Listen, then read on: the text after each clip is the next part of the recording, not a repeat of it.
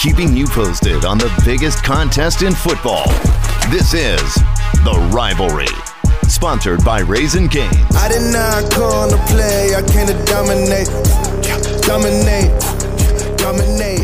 The last college football game of the season kicks off in just 5 days. But good news, only 241 days and a lot of adjustments to go to the start of the 2020 season. My name is Mitch. He is Jace. Thanks for joining us really every week this year for the 20 minutes or so as we dissect the intricate and the just plain silly of the two greatest football programs of college football history, Ohio State and Michigan. On Twitter at Jace and Mitch, Jace and Mitch. By the way, when you go and find us on Twitter at Jason Mitch right now, there's an incredible tweet that you're going to have a lot of fun with.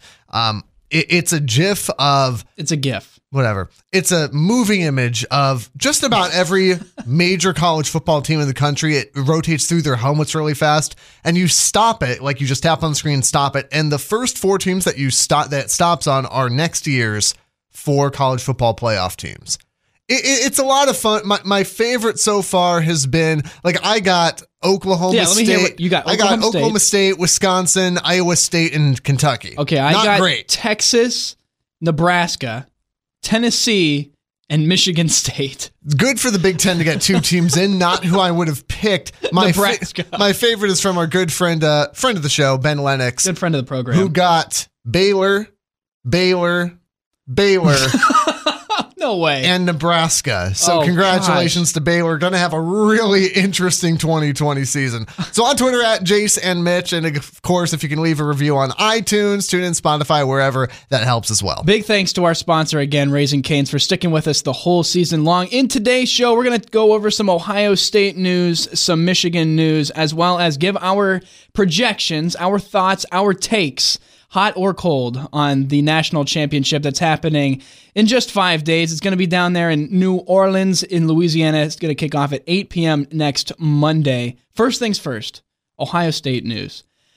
I am so excited for next season. Can I just tell you something crazy? You can. That's the point of this podcast. Something crazy. Last year, so the 2018 season, last year Ohio State went 13-1, beat 6 top 25 teams, won a Big Ten championship, the Rose Bowl, and had a Heisman finalist at quarterback, and became the 3rd most improved team this year in college football. Only behind LSU at number 2 and Louisville at number 1. Is that insane or what? So how do you improve from 13-1 to 13-1? Insanity.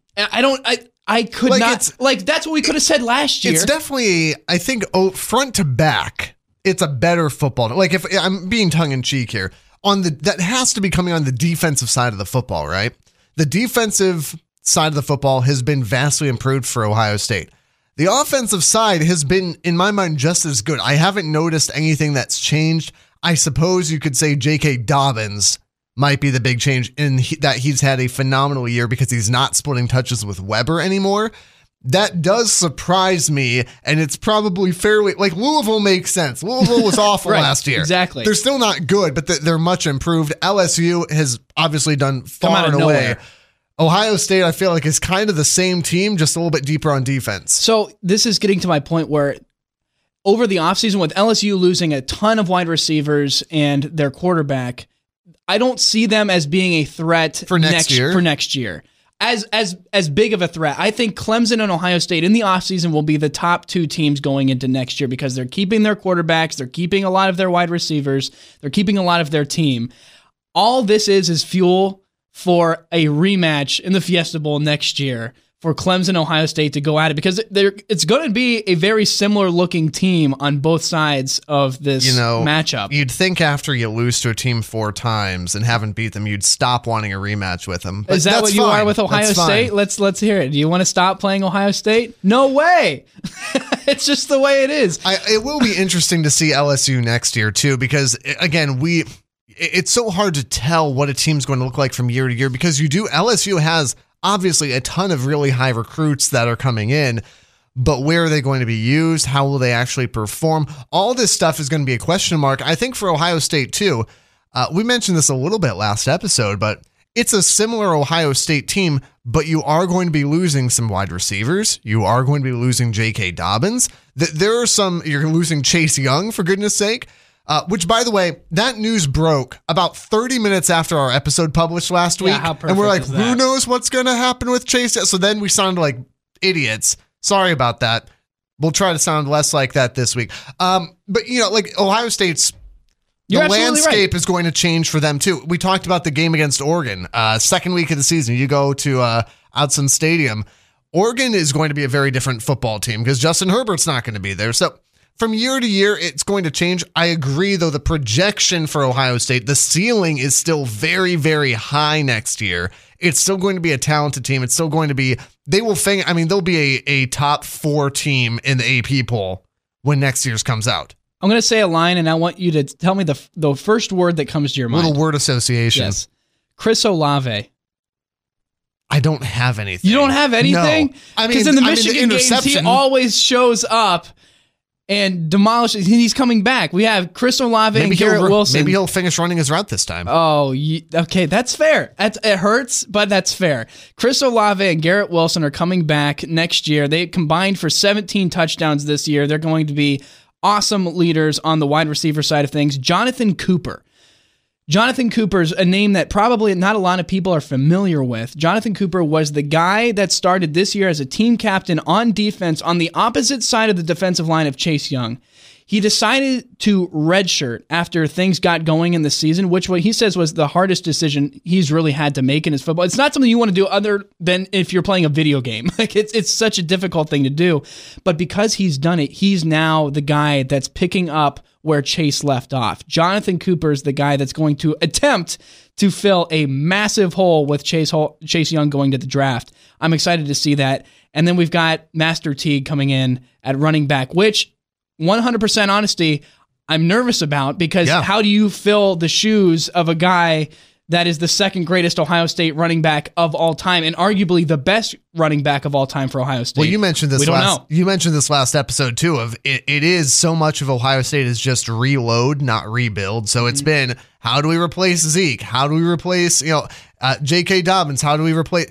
Ohio State finds ways to do this because they're a good team. They recruit well. It's the same thing on the defensive side. What do we do without Joey Bosa? What do we do without Nick Bosa? What do we do without Chase Young? Maybe we do a series called Ohio State According to Jeff Goldblum, where he goes, the Buckeyes find a way. We could do that. We'll get Jeff on the phone as soon as we can. Ohio State will be fine because they have the talent, they have the players, they have the personnel. I would say I agree with you because I've been pushing for this. I feel like you've kind of pushed back. I'm glad to know that you're starting to come over to where I'm at.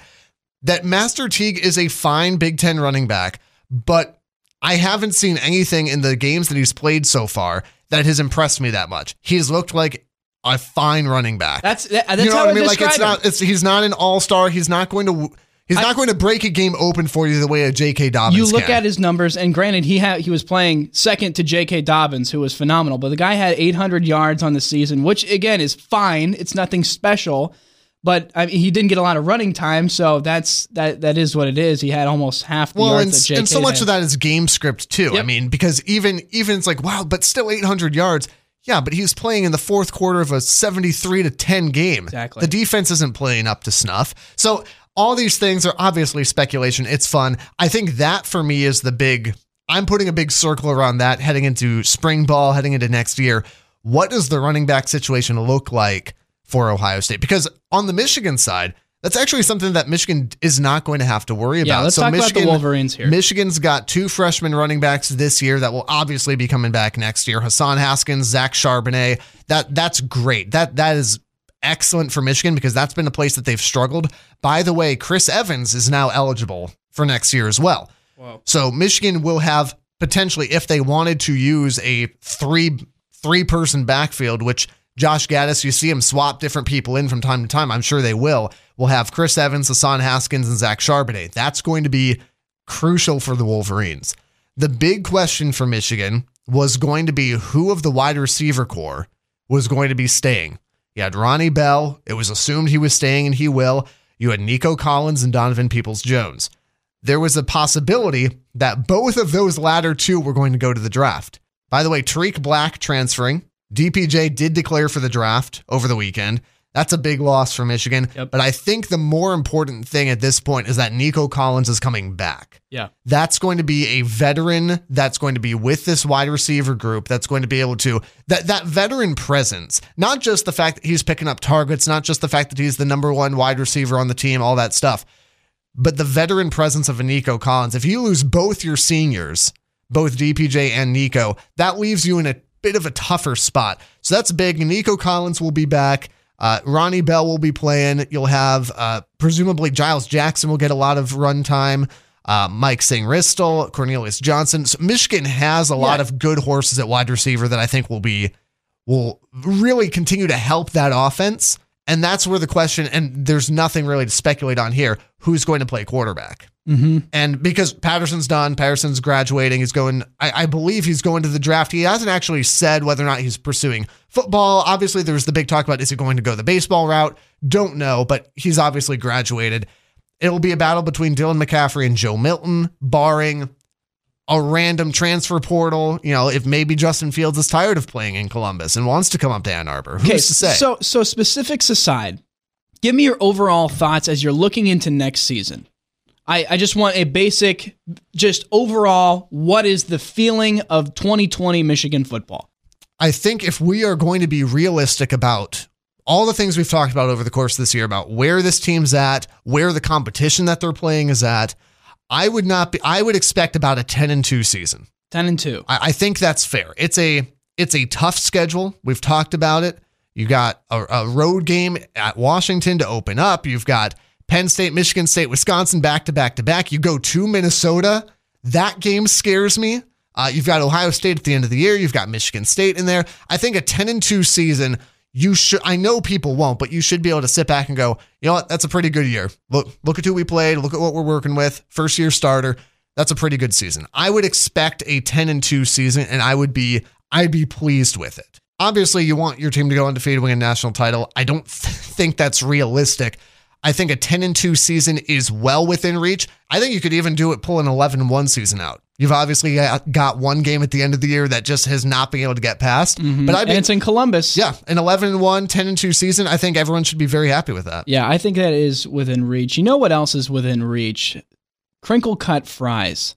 That's true. Better than an 11-1 season. Some tender, crispy chicken fingers, some cane sauce, a little slaw, if you like the slaw, a little sweet tea. It's all within reach because Cane's is not that far away, and it's the best place to get lunch whenever you're thinking about football. You don't even have to be watching football, but when you're thinking about football, that's what crosses your mind. It goes naturally well with it. Raising Cane's has been awesome with this podcast the whole season long. They've been a huge supporter. We've been getting it throughout the entire season, and there's just something about the fries, the fingers. It is comfort food. It doesn't get any better than that. The chicken, it's waiting on you right now. It's marinating right now because they marinate the chicken 24 hours in advance. I don't know if you knew that, but it's amazing that the chicken is literally getting ready for you right now as you're listening to this. Raising Cane's is awesome. Big thanks to them. You can check them out at raisingcanes.com. On Twitter at Jace and Mitch, your chance to win a $25 gift card to Raising Cane's when you predict a closer national championship score than Mitchell or I will. We'll give our predictions. We'll put this episode with those predictions up on Twitter. You just retweet that. Go ahead and put your score prediction, and you could win $25 in chicken and Texas toast and slaw. Let's talk about Raising Cane's. The cat fight that's coming up on Monday night, which is what I'm calling the game. I've got the Tigers. I don't know about you. You've got the Tigers. Yeah. Interesting, because I have the Tigers. Interesting. Yeah, LSU takes on Clemson Monday night. It's a good thing this episode, it's a good thing this season's ending because people are like, okay, you're done now. I thought it was amazing the difference that happened going into the playoffs versus what's sitting right now, where actually LSU was a 1-point underdog going into the playoffs. As in the theoretical championship game between these two, they were 1-point underdogs over Clemson. Right now, LSU is a 5.5-point favorite. So that game versus Ohio State really did not make Clemson look so good to a lot of the bettors and analysts that are happening right now. Because I think, as I said last episode, that Clemson didn't really win that game. Ohio State lost the game. There was so many drives when you have a 16-point lead, and then you continue to do these dumb mistakes. And a lot of these points that Clemson scored were from Ohio State penalty extended drives and broken plays. So I don't think it made Clemson look very good. Now, I still think Clemson is a phenomenal team and deserve to be there. Don't hear me the wrong way. But I do think that when you have more than 75% of the people betting on the game taking LSU, there's a pretty good chance that LSU is going to win this game. Well, and LSU, quite frankly, doesn't make the same mistakes Ohio State does. This is a team that has looked locked in from the beginning of the season. Say what you, and we've talked about this, but say what you want about Texas and where Texas is at, and frankly, Texas just went out and smoked Utah in their bowl game. So yeah, Texas is 8-5, but Texas is still an all right team. LSU went into Austin the second week of the season when Texas was still a top 10 team and beat them. And the schedule that the schedule, LSU has walked through every single team in the SEC. They beat about 4 or 5 top 10 teams. They won a big playoff game over Oklahoma. Not just one, they destroyed Oklahoma. So I don't think that it's surprising to see LSU open as a 5.5-point favorite. They've been locked in. They look good. They're playing pretty flawless football. They've got a Heisman winner. There was no Heisman letdown. Not at all. It was only which is Heisman always kind of a question mark. Yes, it was unreal. I mean, just the way that Joe Burrow seems to, and the LSU Tigers seem to be operating. The story that Ed Orgeron was telling about, hey, Joe lost his phone, it got broken, whatever, and it's like, oh, we got to get him a new one. And he said, don't worry about it. I don't need one. I've got a game this weekend. Ed Orgeron tries to hand him the game ball from the SEC championship, and Joe says, I want the national title one. The guy just hands it right, not be rude, just hands it right back. It says, I'll take it from the national title. That's the kind of focus. That's not cockiness. That's just confidence. And that's the sort of thing that I think makes it almost impossible to pick against LSU. I can't. When you go up 56-14 in a playoff game with like 12 minutes to go, with, by the way, Jalen Hurts on the other side. Exactly. It's a playoff game. It's not like it's some non-conference early season game. They sat their first string in a playoff game. They're that good. And like you said, a lot of the times when somebody wins the Heisman, it's like, okay, at least I've got that. I can kind of cool off everything and play it smart. It wasn't even, the score is impressive.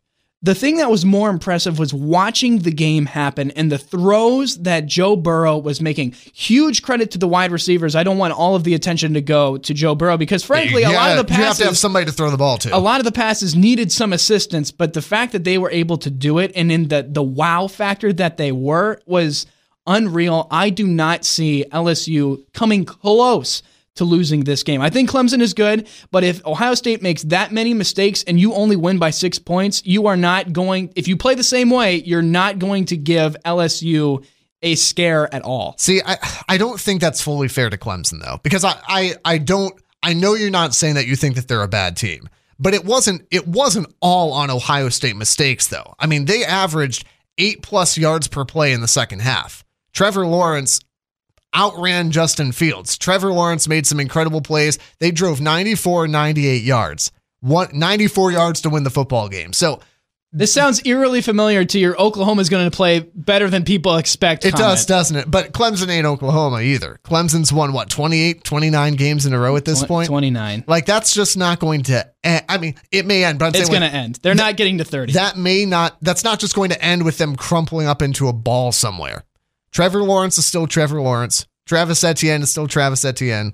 Which I still think is unproven. I don't know. It feels weird saying it because he beat Ohio State in a playoff game, but he hasn't had that much. Who else do you want him to play, though? Who else do you want him to play to be able to prove that they belong in this game? LSU. I don't know. So there you go. I don't know. Ohio State's the third best team in the country, right? I think we all agree Ohio State's the third best team in the country. They played them, and the offense operated at a high level. The key for Clemson is going to be 2 things. Number one, same thing I said against Ohio State. The defense is going to have to, impossible task, right? But the defense is going to have to make at least 2 big plays. You're going to have at least 2 big turnovers to win that football game. You're going to have to. Otherwise, there's no chance in slowing down this LSU offense. What's your prediction? Hold on. I just want to know what it is. The other thing Clemson has to do is they have to start fast. We said this about Ohio State all year too. Clemson started very slow against Ohio State and probably should have been down about 23-0.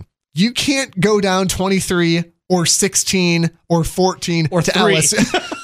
If LSU kicks a field goal to open this game, it's over. Game over. Everyone go to bed early. It's already 8:30. You got work the next morning. But really, it's done. though, you got to start fast. Clemson is still Clemson. LSU is still LSU. I think this will be a close game. I think it's going to be fun. I think it's going to be offensive. I've got LSU, no surprise, but I've got it 38-31. 38-31, one touchdown game. I think this is a fun offensive game. I think LSU has a little bit more. I think Clemson can hang with them, but I don't think they have enough to actually beat them. Oh, that would make me so happy and so mad all at the same time because it would make the Buckeyes look better. This isn't about you anymore. Yes, it always is about us. It would make the Buckeyes look better, and then it would show us that we would have had a chance. And that's what I'm kind of resting in is that, okay, we didn't really show up. We could have beat Clemson, but we didn't. But we wouldn't have had a chance against LSU, which is why my score prediction is 42-20. I think that LSU will win by at least 3 touchdowns. I laugh, by the way, not because it's a bad pick, because LSU can do whatever LSU wants to do. But just the fandom. It's always about us. You are right in one sense, though, that I think Ohio State would have had as much a shot against LSU as Clemson did. I think the semifinal game proved that those are two pretty even football teams. Unfortunately, and only unfortunately, if you're not an LSU fan, there ain't anybody that can touch LSU this year. Now, when we come back next week and go, well, that was different. Clemson shut them out. That's going to be a whole different podcast episode. I will retire if that happens. That won't happen. LSU's going to win this game. I'm going to mark that down because season 3 of the Rivalry podcast might be just me and random people that I pull off the street. So I've got 38-31. Mitch has got 42-20, both in favor of LSU. Like we said, we'll put that up on Twitter at Jace and Mitch. Retweet that with your score prediction. You could win a gift card courtesy of Raising Cane's Ohio. Enjoy the national championship. We will see you for the final episode of the season next week. It's not just a game, it's the game. You're listening to The Rivalry.